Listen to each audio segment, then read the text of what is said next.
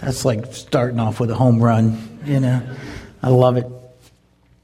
So, as we continue our series on the heart of the matter, today we're going to focus on the mustard seed. And if you've been wondering, what'd they stick in my bulletin today? It's a mustard seed. I wanted everybody to have one of those. And so don't eat it, okay, because they're actually kind of oily and a little bit peppery, I'm told. So don't eat the mustard seed. I don't even know if you plant it, if something will grow, because we got ours from the spice aisle at the grocery store, not from the farmer's market seed aisle. So, but I do want you to hold on to that. And I want you to maybe put that in your Bible or put that somewhere at work where you'll just have that later to just kind of remind you of today and remind you of the importance of a mustard seed. As I was preparing for this sermon, I found this letter on the internet, and it was simply titled, Dear Friend. The author is unknown, but I wanted to open with it today because I thought, wow, this really kind of encapsulates what this is all about. And it goes like this. Dear friend, the church began as a mustard seed. Likewise, our growth in the spiritual life begins small. But if we nurture its growth, it will soon grow to great proportions, just as the mustard seed grows into the greatest of all herbs. All things generally start out small. It is only with time and effort that they become large. In the world of instant gratification that we live in, this is often frustrating to us. But the evidence all around us shows that things that grow too fast are often weak, even though they may appear to be large. The strong tree is one that grows slowly for a long time. A rapid growth in nature often points to a weakened core. You see, a melon grows in one season. You see those big pumpkins that grow to like 500 pounds in one season, or a big giant 53-pound watermelon from Dave Youngin's garden. They grow in one season. But you know what? An oak takes many years to grow. And this is often true in our spiritual lives as well. Those who appear to have made great strides quickly are often very weak inside. And we must slowly but surely keep plodding away until we reach the heights of heaven.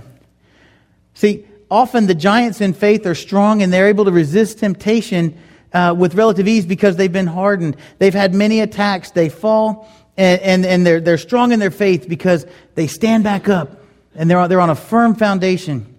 And they rise up again even when they stumble. But those who are weak often fall, just like babies. They try to walk, they fall. Sometimes they fall terribly and have a difficult time rising up again. Sometimes it appears that there are those who are truly large and strong in the faith. And we think, wow, what a great person of God, or what a strong person. And it's very shocking when all of a sudden they fall. And we wonder, how could this happen? It's as if the mighty oak in the forest just fell over one day for no apparent reason. But if we examine the core of such an oak, we find that core was soft and insect-ridden, and the mighty oak was only just the shell of an oak tree. This too is often the case with so many who outwardly appear to be very good people, even saintly. It's not until after they fall that it becomes obvious they didn't have a solid core. They were hollow. They talked about religion, but their hearts and their souls were interested in other things. I thought, wow, that's a strong letter. But as we talk about the mustard seed today, keep in mind there's nothing small when it concerns the eternal life of our souls. The smallest of things. Can you even see that mustard seed? It's there. There it goes. It's bouncing. The smallest of things have the greatest potential for either evil or good. Will you pray with me? Father God, I thank you for today. I thank you that we can come here, that we can listen to your word. I thank you that we can praise you in song, that we can remember the sacrifice of your Son. Lord, I pray today that as we hear your word, that you'll open our hearts. I pray that we won't be distracted by anything that's going on in our lives personally or professionally or any other way. I pray that simply we'll honor you and we'll hear your word so we can put it into practice. In your Son's name I pray. Amen. Maybe you've heard some of these sayings. Big things come in small packages, or There's a saying from an essay by D. Everett in 1797. It says, "Large streams from little fountains flow. Tall oaks from little acorns grow." I like Albert Einstein. He's got a few theories on small, and I've written them down. One thing he says is, small is the number of people who see with their eyes and think with their minds. He also said, anyone who doesn't take truth seriously in small matters cannot be trusted in large ones either. But one of my favorite small quotes is actually from Mark Twain, and he says, "Many a small thing has been made large by the right kind of advertising." There you go. But you know what? No one has really captured the essence of small things being great, or least of these becoming awesome, as God has. I mean, when you think about from the very beginning, He took that which was void and He filled it with life and wonder beyond our wildest dreams. We are still discovering new things about the universe that He created, that He called forth out of nothing. Who else but God could take a mighty army like Gideon's? Gideon had an army of 32,000 men. And he was going to go and he was going to show those Midianites who was boss. And he was going to teach them a lesson. And God, through a series of events, brought that army down to what I would call I had to write it down because I didn't want to mess it up. He brought this army down to a easily defeatable by the world standard 300 men. And he used those 300 men to defeat the Midianites, and they never drew a sword. Again, our God took a man like Moses, and He used him to battle Pharaoh and lead the Israelites through the desert to the edge of the Promised Land, walking them not on water, but right through the middle of the Red Sea by simply raising His staff. You see, our God uses many of the least of these for His glory. Throughout history, God has used small things and small ways that just went against the laws of nature and against the laws of men. He still does it today.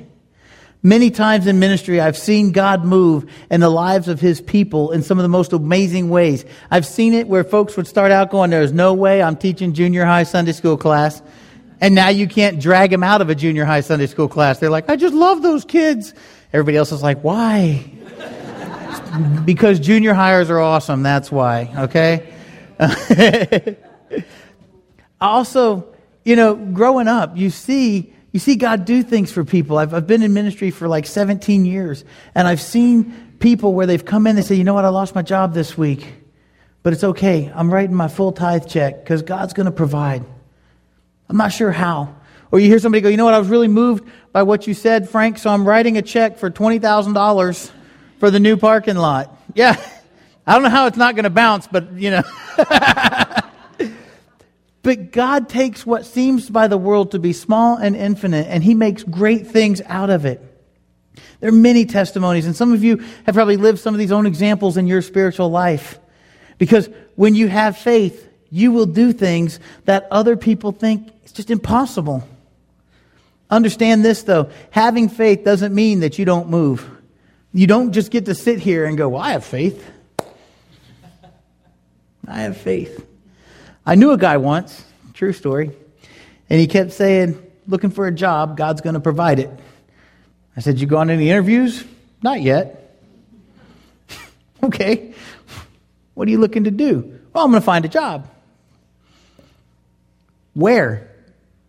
Seriously, this guy for 3 weeks kept saying to me, "God's going to provide for my family," but he never went to an interview. He never filled out an application. He had lots of faith that God was going to provide a job for him, but he wouldn't move.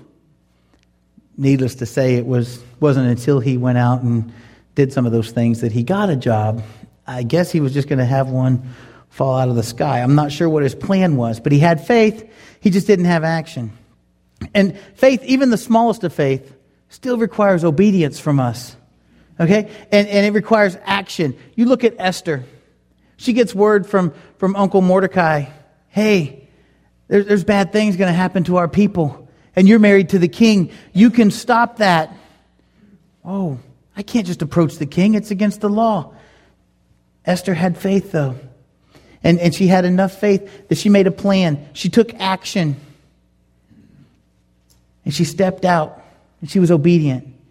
And we have to do the same thing. We have to step out and we have to be obedient. And when we do that, we need to do it with faith. Now I want to look at our parable for today, and it's quite simply, it's just 2 verses. So turn with me to Matthew chapter 13, verses 31 through 32.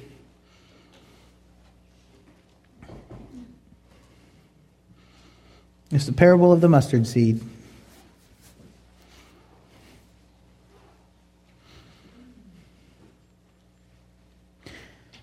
Matthew 13, 31 through 32, verse 31 says, He told them another parable. The kingdom of heaven is like a mustard seed, which a man took and planted in his field. Though it is the smallest of all your seeds, yet when it grows, it is the highest, it is the largest garden plant, and becomes a tree, so that the birds of the air come and perch in its branches. You see, the mustard seed, as you know, is tiny. You've got one right there in your lap. It has humble beginnings, yet it grows to a massive tree. It's said to be 10 feet high, with branches that the birds can perch and nest in them. You see, the point of this parable is simply this. The tiny mustard seed grows into a large bush, grows into a tree, if you will. That the kingdom of God, even with a small beginning in a manger, it would prosper and prevail over all other kingdoms. Something unique about the mustard seed and about this parable. When you read these words, these verses, this is actually it's in keeping with Daniel's interpretation of Nebuchadnezzar's dream back in the book of Daniel, chapter 2, verse 31 through 45. Write that down so you can check it out later. But Daniel interprets Nebuchadnezzar's dream. Daniel 2, verse 31 through 45. And what he says is this. You may be aware of this, you may not, but Nebuchadnezzar has a dream, and he wants it to be interpreted. And so he calls all the smart people, and he says, hey, interpret my dream. And they say, well, if you tell us your dream, we'll interpret it. He says, nope, I'm going to have you all killed. And Daniel speaks up, and he says, hold on, let me talk to the king. So he goes to the king, he goes to Nebuchadnezzar, he interprets the dream.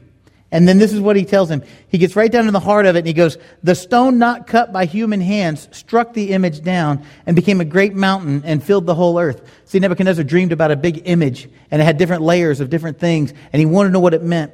And here's what Daniel said. The stone not cut by human hands struck down the image and became a great mountain and filled the whole earth. You see, in the same way, God's kingdom was destined to conquer all other kingdoms. The kingdom of God may seem by the world that it started out small. Because when we look at the history of the world has tried repeatedly to destroy God's kingdom. Leaders like Nero and many others have openly declared war on the kingdom of God, so to speak, thinking that if they could crush just one more person, one more believer, that it would fall. The problem is that these people and their mindset, it was that the kingdom, they just saw it as insignificant.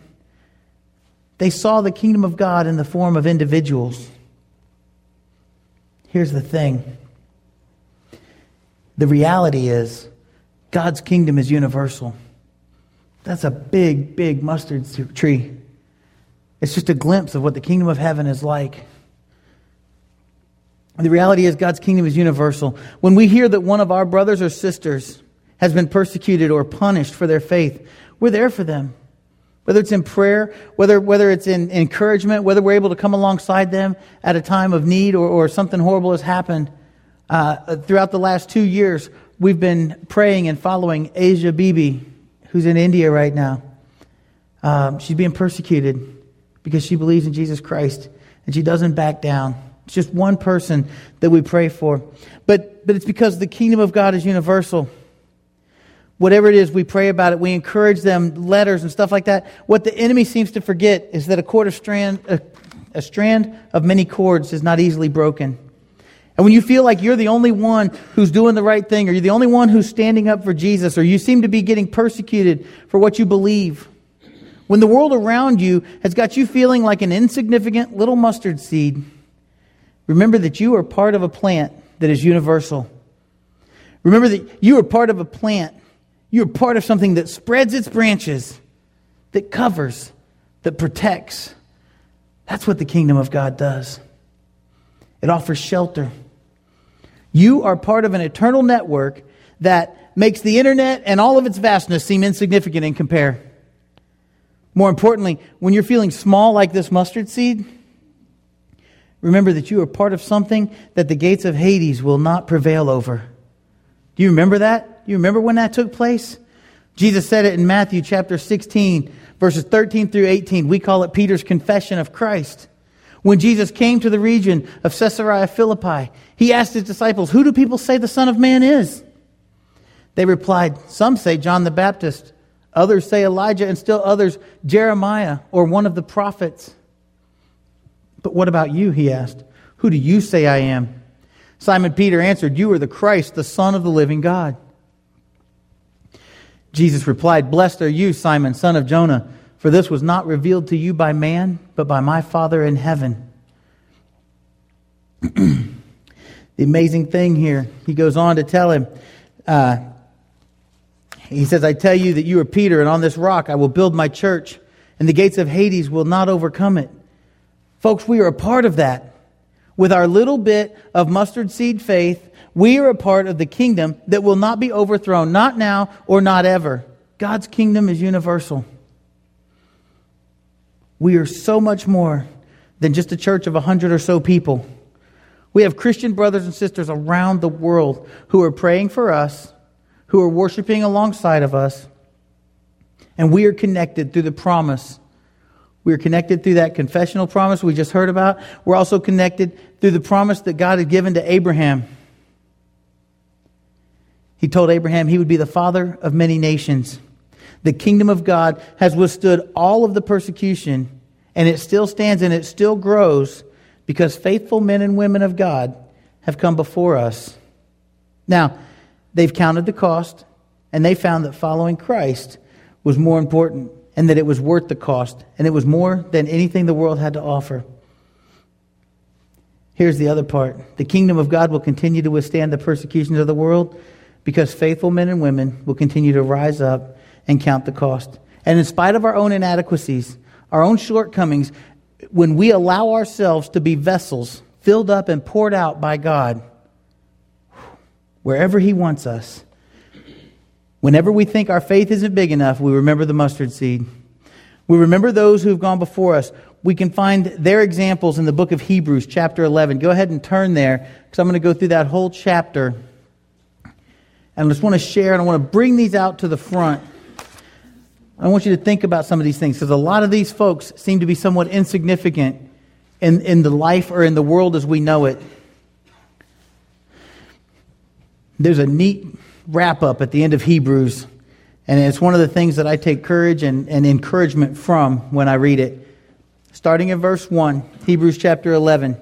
"Now faith is being sure of what we hope for and certain of what we do not see.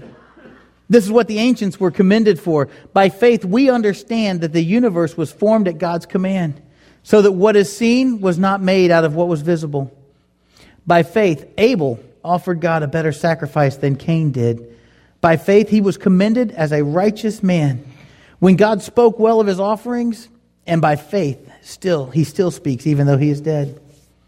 We move on. "By faith Enoch was taken from this life so that he did not experience death. He could not be found because God had taken him away. For before he was taken, he was commended as one who pleased God. And without faith it is impossible to please God, because anyone who comes to him must believe that he exists and that he rewards those who earnestly seek him. By faith Noah, when warned about the things not yet seen, in holy fear built an ark to save his family. By his faith he condemned the world and became heir of the righteousness that comes by faith. By faith Abram, when called to go to a place he would later receive as his inheritance, obeyed and went, even though he did not know where he was going. By faith he made his home in the promised land like a stranger in a foreign country. He lived in tents, as did Isaac and Jacob, who were heirs with him of the same promise. For he was looking forward to the city with foundations, whose architect and builder is God. By faith, Abraham, even though he was past age and Sarah herself was barren, was enabled to become a father because he considered him faithful who had made the promise. And so from this one man, and he, as good as dead, came descendants as numerous as the stars in the sky and as countless as the sand on the seashore. All these people were still living by faith when they died. They did not receive the things promised. They only saw them and welcomed them from a distance. And they admitted that they were aliens and strangers on earth. People who say such things show that they are looking for a country of their own. If they had been thinking of the country they had left, they would have had opportunity to return. Instead, they were longing for a better country, a heavenly one. Therefore, God is not ashamed to be called their God, for he has prepared a city for them. Verse 17, by faith, Abraham, when God tested him, offered Isaac as a sacrifice. He who had received the promises was about to sacrifice his one and only son, even though God had said to him, it is through Isaac that your offspring will be reckoned. You see, Abraham reasoned that God could raise the dead, and figuratively speaking, he did receive Isaac back from death. By faith, Isaac blessed Jacob and Esau in regard to their future. By faith, Jacob, when he was dying, blessed each of Joseph's sons and worshipped as he leaned on the top of his staff. By faith, when Joseph, when his end was near, spoke about the exodus of the Israelites from Egypt and gave instructions about his bones. By faith, Moses' parents hid him for 3 months after he was born, because they saw he was no ordinary child, and they were not afraid of the king's edict. By faith, Moses, when he had grown up, refused to be known as the son of Pharaoh's daughter. He chose to be mistreated along with the people of God, rather to enjoy the pleasures of sin for a short time. Verse 26 says, he regarded disgrace for the sake of Christ as a greater value than the treasures of Egypt, because he was looking ahead to his reward. By faith he left Egypt, not fearing the king's anger. He persevered because he saw him who is invisible. By faith he kept the Passover and the sprinkling of blood, so that the destroyer of the firstborn would not touch the firstborn of Israel. By faith, the people who passed through the Red Sea as on dry land, but when the Egyptians tried to do so, they were drowned. By faith, the walls of Jericho fell after the people marched around them for 7 days. By faith, the prostitute Rahab, because she welcomed spies, was not killed with those who were disobedient. And what more shall I say? I don't have time to tell about Gideon, Barak, Samson, Jephthah, David, Samuel, and the prophets, who through faith conquered kingdoms, administered justice, and gained what was promised, who shut the mouths of lions and quenched the fury of the flames and escaped the edge of a sword, whose weakness was turned to strength, and who became powerful in battle and routed foreign armies. Women received back their dead, raised to life again. Others were tortured and refused to be released so that they might gain a better resurrection.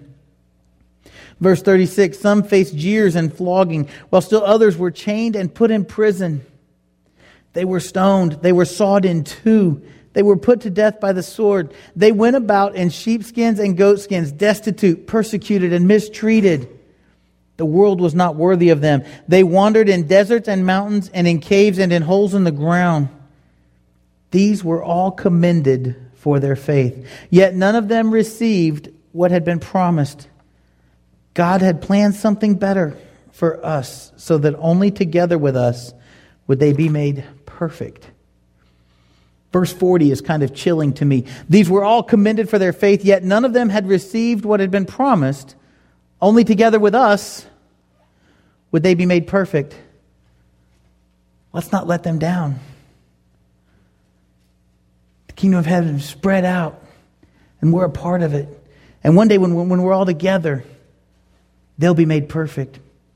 Jesus uses the mustard seed in another way also. He says in Matthew chapter 17, verse 20, this is a great story. He just finished his healing a demon-possessed boy. And the disciples are like, hey, Jesus, why couldn't we heal him? Why couldn't we drive out the demon?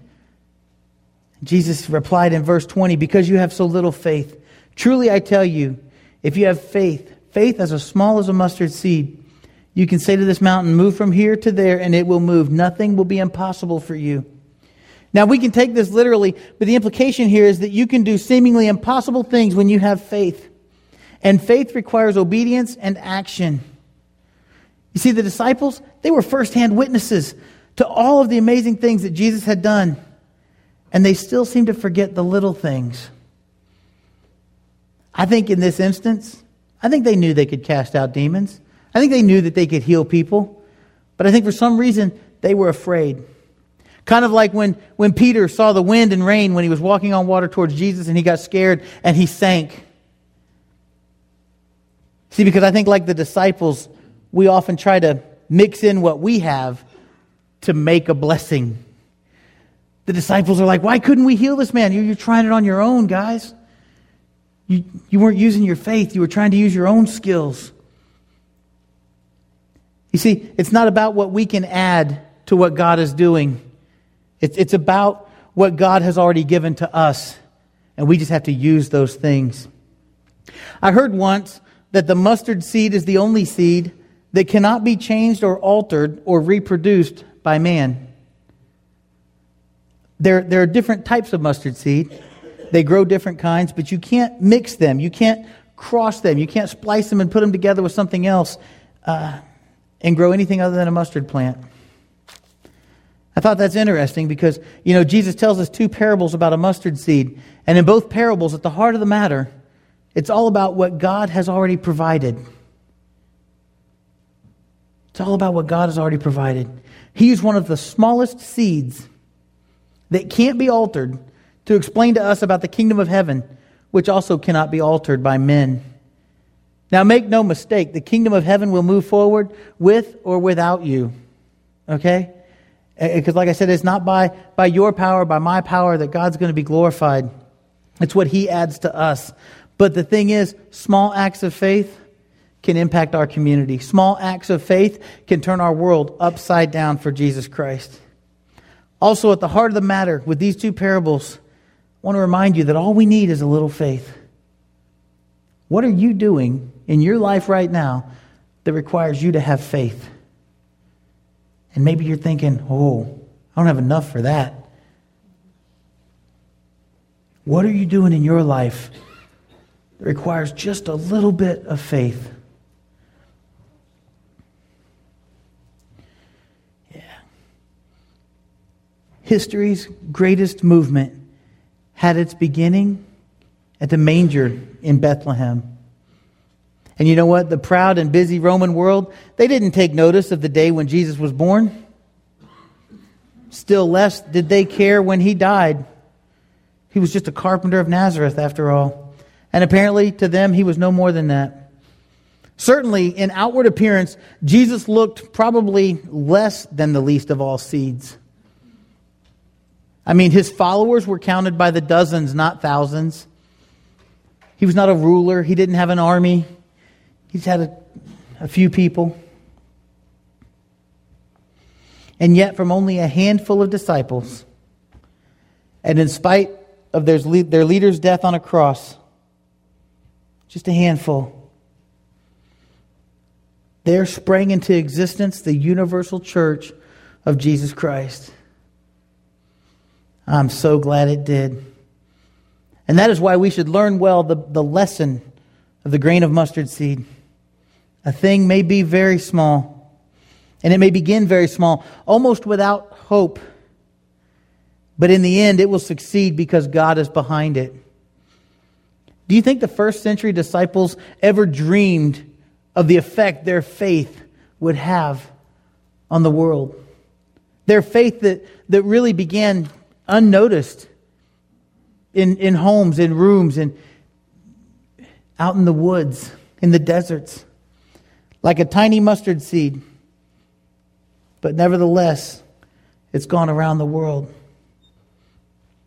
I pray that your faith will grow slow and steady and strong on the foundations of Jesus Christ. Don't get to a place in life where you realize you're just the shell of an oak that's eaten up by the world, that gets infected with the world and rots from the inside out. Don't be that tree. Make your choice. Will you have faith like a mustard seed and move mountains? What does that look like for you? Do you need prayer? Are you looking for some accountability? The elders are here. Maybe you need repentance and rededication. Maybe it's time for you to start new with the waters of baptism, confessing Jesus Christ as your Lord and Savior. And I don't know, maybe you're ready to partner with us here at Huntsville Christian Church and place membership and work with us so that we can impact this community and our world for Jesus Christ, so we can shine and honor God. Whatever your decision is, would you come? Stand with us. I'm going to pray and we're going to sing. And if you have a decision, don't just stand there. Let your faith start today. If you're not sure, let's make it happen.